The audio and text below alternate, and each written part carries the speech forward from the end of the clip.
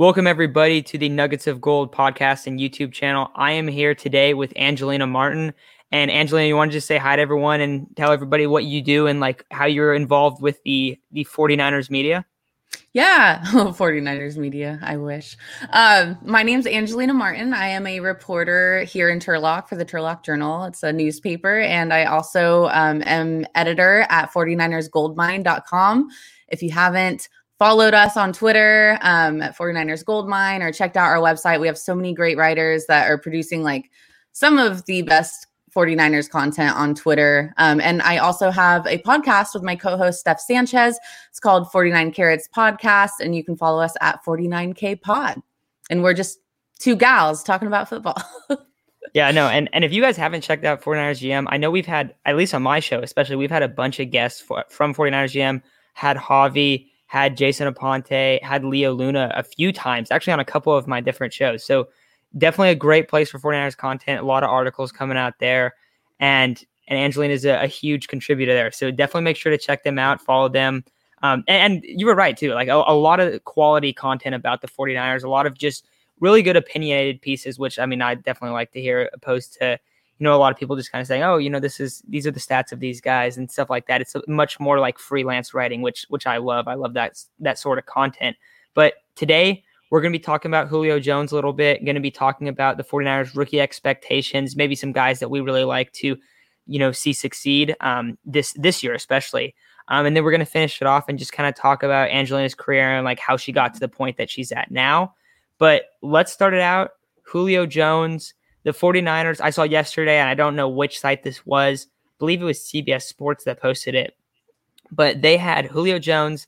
His best odds of where he could get traded was to the 49ers at plus 250 odds. And we talked about him one time before on this show. Angelina, you obviously weren't here on that one. But basically, my point was Julio Jones is one of my favorite all-time players. I think he is a generational talent. I still believe he is a generational talent. I understand that the contract is ugly. It's a lot more ugly for the Falcons, even if they move on from him. But what I've done a little bit of research just on like what his cap hit would be. And I believe it sounds like if the 49ers were to trade for him, they would add $10 million to their cap in 2021. And then the next years, it would kind of depend on if the Falcons are willing to take on additional cap to move on from him. And of course, that would kind of determine on what the cost is for Julio Jones. I know a lot of people expect him to get traded, for a lot of value. I don't know if that's going to be the case. I think a lot of people have kind of overestimated how much a Julio Jones trade would cost. I brought up a hypothetical of just swapping Debo for him, and this was before the draft. And I'm a big Debo Samuel fan as well, so don't think I'm wanting to move on from him. But just in terms of like what it could cost, and I knew that was a potential one. Maybe fits the Falcons' timeline a little bit better, and fits the 49ers if they're trying to have Trey Lance become the starter right away, and just a veteran player there, and also a guy to mentor Brandon Ayuk. But what do you think about a potential move for Julio Jones? I think it's obviously enticing. I mean, a name like Julio Jones is synonymous with, one of the top tier wide receivers in the NFL for the past, however long he's been in the league. I like to talk about the odds because the odds crack me up because we saw the odds for Matt Stafford to come to the 49ers. They were high. We saw the odds for Justin Fields to be drafted by the 49ers. They were pretty high. I mean, I'm pretty sure Mac Jones was higher, wasn't it? So the odds is like, yeah, I mean, they do have some play, but I don't like to look at those as like an end all be all. And there's a lot of upside. I think there's more down. Like the more I thought about it at first, I was like, that would be awesome. But I think just like considering the cap hit, I think the 49ers are 8th ranked in cap space with like 18 point something million. So it wouldn't be like devastating, but when you figure in next season and, free agents that the 49ers have to pay, and like they haven't even given Fred Warner a deal yet. So we don't even know what that's going to look like. So it's like a lot of unknowns. And obviously I'm sure the front office is thinking about all of these things as well. I don't even know if they're considering Julio Jones, despite what people say as them being one of the top contenders for trading for him. And then, yeah, what are you going to give up for him? For a guy who he's still, putting out like 85 receiving yards a game, but is it worth giving up something that you already have for him with this team that, went to the Super Bowl in 2019 and, is definitely looking for a playoff push and hopefully another Super Bowl this season. So it's like, I love talking these hypotheticals, but it's always hypothetical and it's always dependent on so many other things. Like who would you give up and how much money do you have? So I know that's not a cut and dry answer, but I think I like what you said, that he could be like a mentor and it would be cool, but I just don't know if all of the cards exactly line up for him to come here. No, absolutely. And it'd be something, I think it would be really difficult. I brought this up in the last time I kind of talked about Julio potentially ending up in San Francisco. And one of the things I said was, and I believe their cap was still, around like 18, I think it was about 15, 18 million at that time. And one of the things that I thought was, even though like in theory you can make a move for Julio Jones and add on that $10 million in cap, you can't really, because hopefully their plan is to extend Fred Warner this offseason. And I would expect that a lot of, his initial guarantees will be paid off right away and will be put on this year's cap. And then you also bring in, there's a couple other guys on this team, like Eric Armstead, for example, who have really backloaded deals where they haven't been making that much money. I don't think the last 2 years he's made that much money, but this next year and then the years after that, it's going to rise a lot. And we don't know if he's going to see that full contract, but you start adding a whole bunch of salary to a team, to an organization that has Fred Warner that's ready to be paid right now, and then Nick Bosa, who's also ready to be paid in a couple years after that, and then also a Brandon Ayuk, a Trey Lance, hopefully a few years down the road. But you kind of start adding up and you go, okay, there's a lot of guys that need to be paid. It would be really difficult.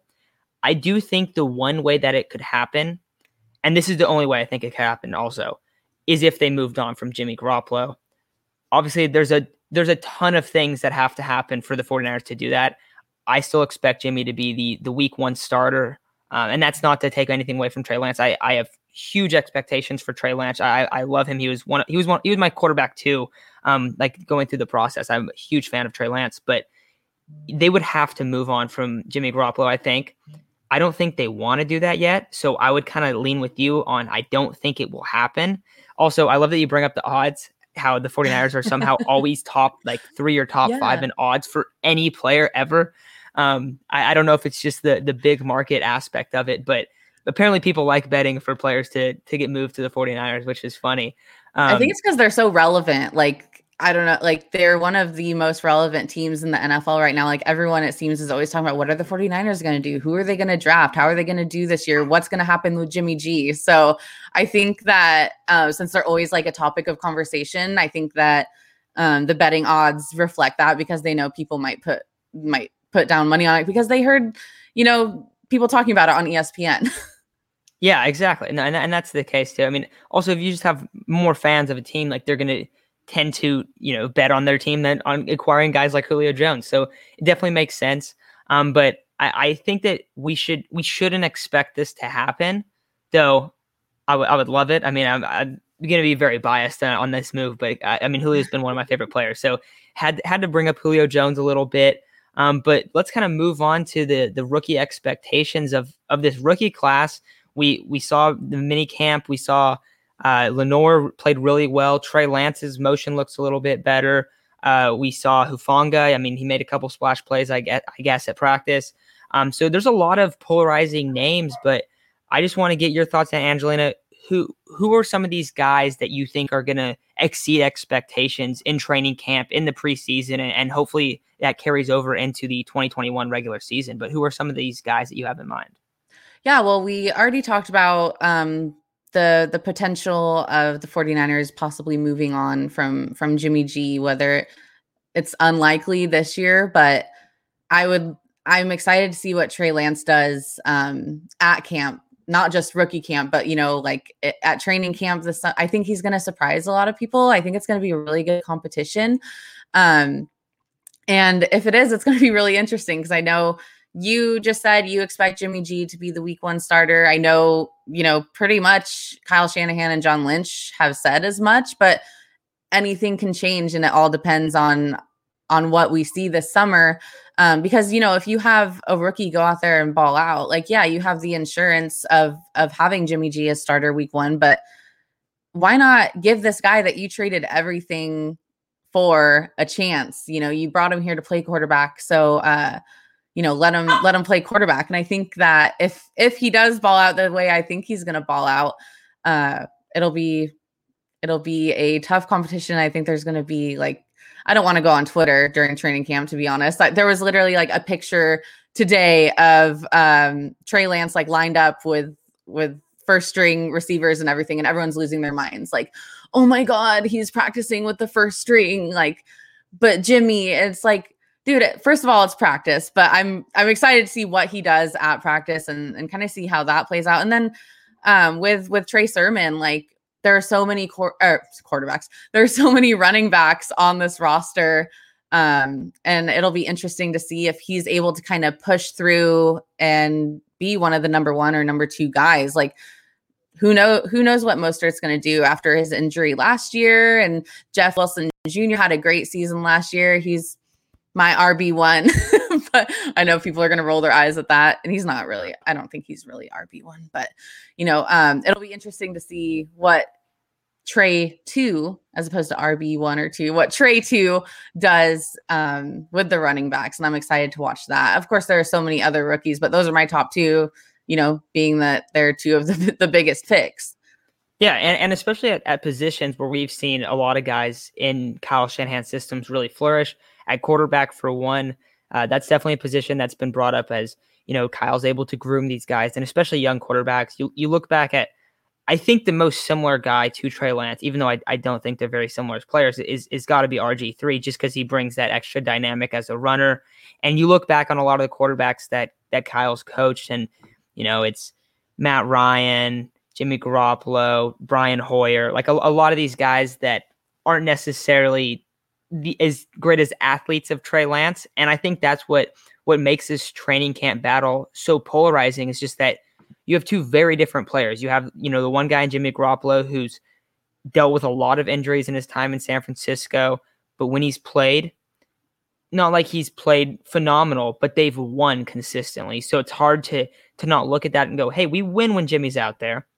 But then you also have this guy that's very polarizing, a very raw player. And it has looked like he's improved quite a bit in camp, at least in the early videos that we've seen, as much as you can dissect from these videos of his motion. But he's definitely looked really good early on. A lot of positive things about him. Very, very careful with the ball as well. I remember reading an article about him at camp, just that he, if there's nobody in the progressions that he goes through, he'll just check the ball down, and it's really quick, or he'll take off and run. So again, it's hopefully maybe even will take care of the ball more. I think that's actually one of the ways that he could end up beating out Jimmy in camp. Just if we've heard some of the stories about Jimmy, throwing 5 interceptions in a practice, or in a row in a practice, and not that that's going to happen again or anything, but if he's not able to take care of the ball in these practice settings, and Trey Lance looks like looks very comfortable and looks like he's able to do that, definitely could be something that I would find it a little shocking. But I know a lot of people think that that's something that could potentially happen. And I mean, I'd be all for it if that's the case. I'd love to see Trey Lance earlier than later. I just don't expect that to happen.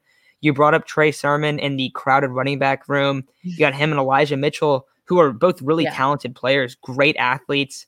I think the thing that stood out for me with Trey Sermon was just amazing balance at the running back position. It was his game where he just goes crazy. I want to say it's Northwestern. I might be wrong on the school, but there's one play where he falls, catches himself, gets up, gets hit again, falls, catches himself, gets up, and runs it in for a 30-yard touchdown. So if this is a guy that Kyle Shanahan views as, this next running back 1, which I think it is, we could see him come in and start right away. I mean, I don't think that they're afraid to do that. Now, it gets a little bit interesting because you brought up Jeff Wilson, a guy who had 10 touchdowns a year ago, really good player. He was very productive, especially late in the year when the 49ers were kind of depleted on offense. And you have him, Sermon, Mostert, Mitchell. They have a lot of running backs that can be really effective. So that running back competition is really intriguing. Even Wayne Gallman was a really productive player for the Giants last year. So many guys that you can bring up there. One other guy that I'm really, really intrigued about in 2021 is Ambry Thomas. And when he got drafted, I had a couple friends say, hey, that's a steal. Like, that's a fantastic player that they just got there. Didn't know a ton about him. Didn't play in 2020. Opted out because of COVID. But and early signs are like he looks really good. If he's a guy that can potentially compete for that cornerback 2 role, I think that's another great spot you just landed in, because I didn't really expect him. What I had read up on him right after the draft was that it should be expected that he has sort of a redshirt rookie season, but just after this first weekend of rookie minicamp, and can't put too much stock into that. But it sounds like he might have a chance to actually start on the oppose Jason Verrett. So, any thoughts on Ambry Thomas? Yeah, him and Lenoir are 2 that really excite me. We know that this team has overcome a lot of injuries on defense, and so anything that's going to make the defense stronger, in my eyes, I'm excited to see. It'll be interesting to see where they both end up playing. Like if they switch to nickel, or wherever Shanahan decides to put them, it'll be interesting. And, you have a new defensive coordinator this season, so he has a lot of weapons to play with. And I think it's going to be exciting. Like every single position, it's kind of like, like what's going to happen there?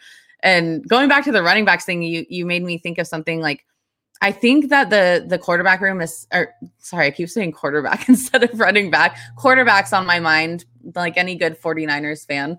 I think the running back room is so crowded just because, we did see it kind of depleted last year. So I don't think they want that to happen again. I think they want to have options, and, obviously someone's going to have to get cut, I'm sure, but it's going to be interesting. And cornerback is one of the most, dire positions for them right now, especially, Verrett is obviously the best cornerback on the team right now. Richard Sherman, we don't know what's going to happen with him, and Verrett is injury prone. So it's really important for these guys to step up, for these rookies to step up and hopefully contribute.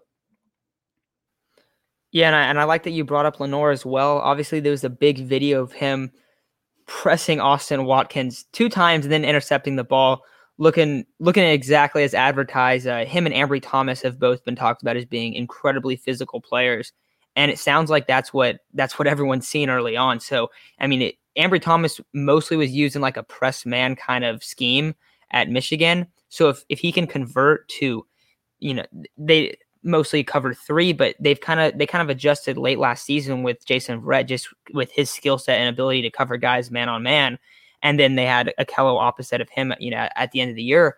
But Ambry Thomas, he could potentially play that kind of role where he's up in every wide receiver's face, getting really physical, able to play either press man or press and bail to that cover 3 kind of spot.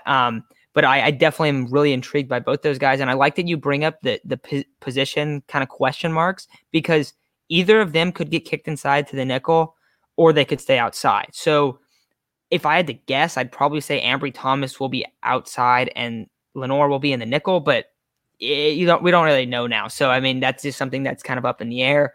And then they're going to be competing with Emmanuel Moseley. So Emmanuel Moseley has to go out there, win his spot. We've seen him look good in some time. Not a huge sample size for him, but he's definitely been successful early on in his career.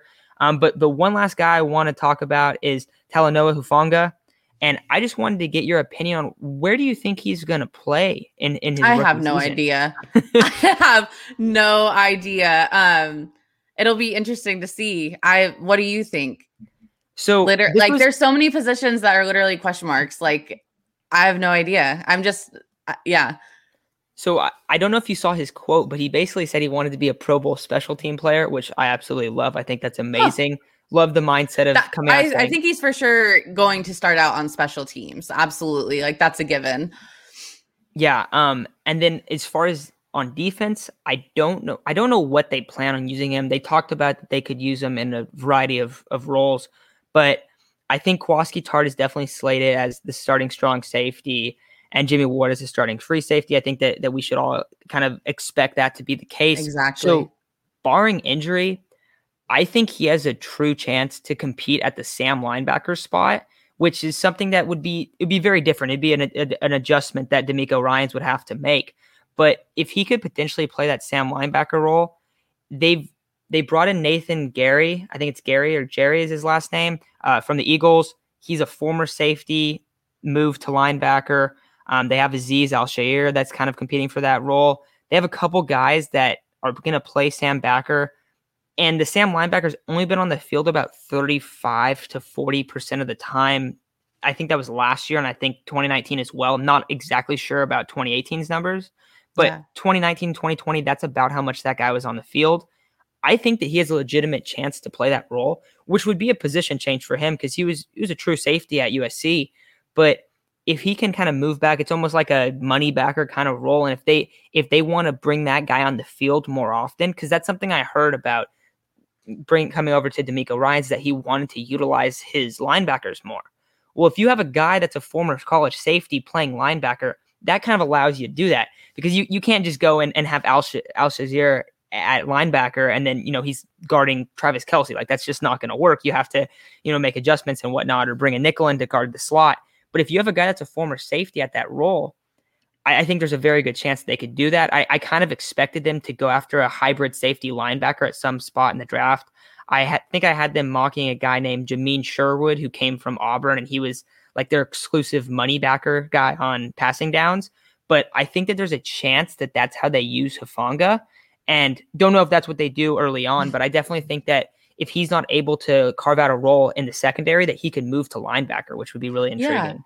Yeah. And, if they do continue to use that position as they have in the past, like for a rookie, something where you're only on the field, 40, 50%, half the time, and you can kind of sit back and learn the other 50%. I think that's a great deal for him. And I think he would adjust really well. I mean, he's physical, and with a linebackers coach as your defensive coordinator, like, you're going to have an advantage at learning the position already. So it's like a double whammy. Yeah, and I like it too, just because we also saw Dre Greenlaw come in, former safety, and convert to linebacker under DeMeco Ryans. So a similar kind of case study there of that working out. And hopefully, I mean, I would really like that idea. I think there's a chance that it happens.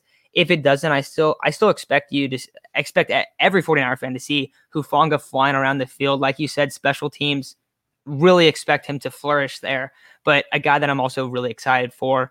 But I think that'll kind of wrap it up for these rookie expectations. Fun to just kind of go over these guys from kind of a broad perspective and just kind of, our initial thoughts on them, because it could play out so many different ways. And there's always a surprise guy of the camp, which it looks like it might be Lenoir early on, which is really cool. Yeah. That play, I mean, gave me goosebumps, even though it's practice. And even though Trey Lance had to throw the ball, like, it was just cool to see. It's just that physicality and that mentality that we've seen out of the 49ers defense. So if you have guys who are kind of adopting that the first practice of the year, that's always a great sign. Yeah. But let's move on to kind of a final thing I wanted to address. I just wanted to kind of hear your story of how you got into football, how you became a reporter, how you ended up going over to 49er GM, just kind of get your path, your career path in that aspect. Yeah. So when I first went, I mean, I've always loved the 49ers and loved sports. I really got into 49ers football. Probably it was around the same year that Alex Smith was drafted. And that's when I really started watching with my grandpa. He was always a huge fan. And I had been more into baseball, huge Giants fan since like third or fourth grade when I started playing baseball.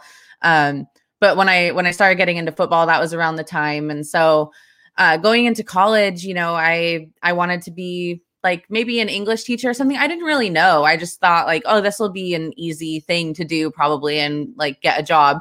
And then as I went through college, in the back of my mind, I would always think like, well, what do you like really want to do? And that's sports. It's always been sports. That's why I switched my major to communication studies from English. And that led me to a writing for the media class. I kind of switched to comm studies thinking like, I'm going to be like an on-field reporter, like, or like a color commentator or something more with my voice rather than writing. And so I took a writing for the media class, and I was like, oh, okay, like I'm pretty good at this. So maybe if that part doesn't work out, I can just be a writer. And yeah, so I got involved with our school newspaper.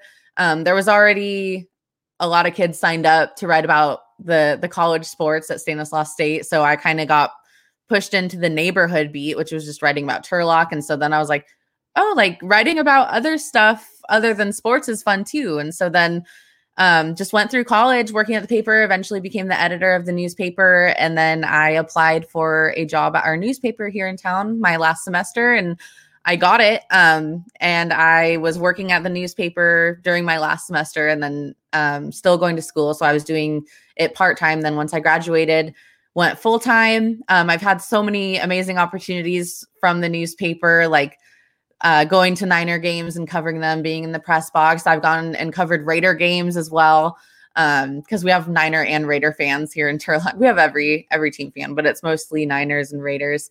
And so then that kind of got my blood pumping for sports again. And then, on Twitter, I'm always just live tweeting Giants games, live tweeting 49ers games. And that introduced me to Giants Twitter, to 49ers Twitter. And I made some friends, and, it's really a great networking tool. And that's how I met Javi and Leo from 49ers Goldmine. And they invited me to be part of the team, which was insane to me. I was like, why do you guys want me? But they're the best. And then, yeah, I started the podcast. Me and Steph started our podcast, and like, it's just been going from there. Honestly, I'm always looking for the next step, but right now it's really cool being part of Goldmine. And then through my work at the Journal, like I still have a lot of amazing sports opportunities, like covering Niner games and interviewing players. Like I've interviewed Deebo Samuel. I've asked Richard Sherman questions. And like, when I started working at the Journal, I never thought I would be able to do any of that in the role that I have, but I've kind of forged my own role of doing everything. So it's been a lot of opportunities that I got lucky with, but it's also been a lot of me like saying, this is what I want to do, so I'm going to do it, if that makes sense. Oh, no, that was the longest spiel ever. Oh my gosh. No one cares. No. It's fine. It's fine. It's really interesting, I think. I mean, so many people have, aspirations to work in sports in some capacity, but it's cool how you just started writing and then it just kind of led you to one thing to another. I got to ask, what's your coolest experience in either the press box or any like sideline media stuff that you've experienced? I mean, interviewing Deebo Samuel and asking Richard Sherman questions are also very, very awesome. But yeah. Anything particular that really stands out in your experience? Well, I mean, in 2019, going to the NFC Championship game and having that experience in the press box was just amazing. It's so funny because you don't cheer in the press box, obviously. Like you're there for work and stuff, but it's a championship game, and everyone has a stake in the team. You even as a reporter, you want the team to do well so you can cover the next game. And so it was just a fun experience. Like when a great play would happen, like you just see everyone like clench up because they're trying not to be like, yeah, but they're just like, oh yeah. And it's like silent, like little reactions throughout the place. But my favorite moment, I guess, is probably the one that you mentioned and that I mentioned was asking Richard Sherman a question during a press conference, because asking Richard Sherman a question, it was their first home game of the season. This was the 2019 season. They were 3-0 for the first time since like 1997 or something. And so I asked him after the game, how much did the fans play into that? And, before the game, he had like posted on Instagram that he wanted everyone to be there and be loud. And so I asked him, did they show up? Did it help? Did they do what you asked? And he gave like this awesome answer, like shouting out the 49er fans and stuff. And the 49ers account and like Instagram, Twitter, whatever, all their socials, they used that answer and like clipped it. And I was like, oh my God, I asked him that question. And like, it was just very cool. Like I wasn't in it. My question wasn't even in it. It was just the quote. But the fact that like I got that quote out of him and they thought it was good enough to like promote the team. That was just a cool moment. I sent it to everyone. I was like, yeah, I asked that question. Like, did you know? Another cool moment. Oh my gosh, now I'm gonna blank on his name. You might know who I'm talking about. He's the guy. Oh my gosh, he's from Parks and Rec. Oh my gosh, I'm blanking. I'll tweet it after this episode. I'll quote tweet and be like, it was him. But I saw him in the tunnel. Why can't I think of his name? It's fine. Anyway, you see like famous people. Like it's crazy. Like when you're behind the scenes. Like I remember before I covered a Packers game and against the Niners, and like Aaron Rodgers walked past me, and I was just like, dude, like they exist, they're real. Like one time in the press box, John Lynch was just up there like chatting it up with people. And so it's like weird going from a fan to like that professional aspect, but there are so many cool moments. You just have to like remember to keep your cool. Yeah, you're just around all of these very, very famous people and superstar athletes and whatnot. But that's super cool. You got to kind of initiate that Richard Sherman comment. And I'm pretty sure I remember like that specific thing. Was that? Yeah. At the end, he goes, Niner gang. It was it was earlier on in the year when it was kind of like, all right, there's getting some momentum built up. And like that was like, I feel like when we were all like, dude, something could happen here. Like it was pretty crazy. Yeah. Kind of like, is this team for real? Yeah, exactly. That's awesome. I think that's probably going to do it for this episode. I want to say thanks a lot for coming on. Super fun show. Really cool to hear like your experience as a reporter too, because I think that's a kind of like a viewpoint that not many people have of just being on the sideline in the press box. Anytime you get to go to a game in the press box, that's amazing. So yeah, really, really cool experiences there, and always fun to talk about Julio and the rookie expectations. Did you want to add something? Yes, it was Adam Scott. Adam Scott. Okay. Yes. Got it. Just throwing that out there so no one thinks I'm dumb. But yeah, it was Adam Scott. Good times. Yeah, thank you so much. This was such a good conversation, and it was so much fun talking to you. Yeah, thank you a lot. And anyone listening, make sure to check out Angelina's stuff. Make sure to check out 49ers Goldmine. And if you like my show as well, make sure to sub to that. But I think that's going to do it for today. And once again, thanks a lot, Angelina. Really fun having you on and talking 49ers football. Thanks. Anytime.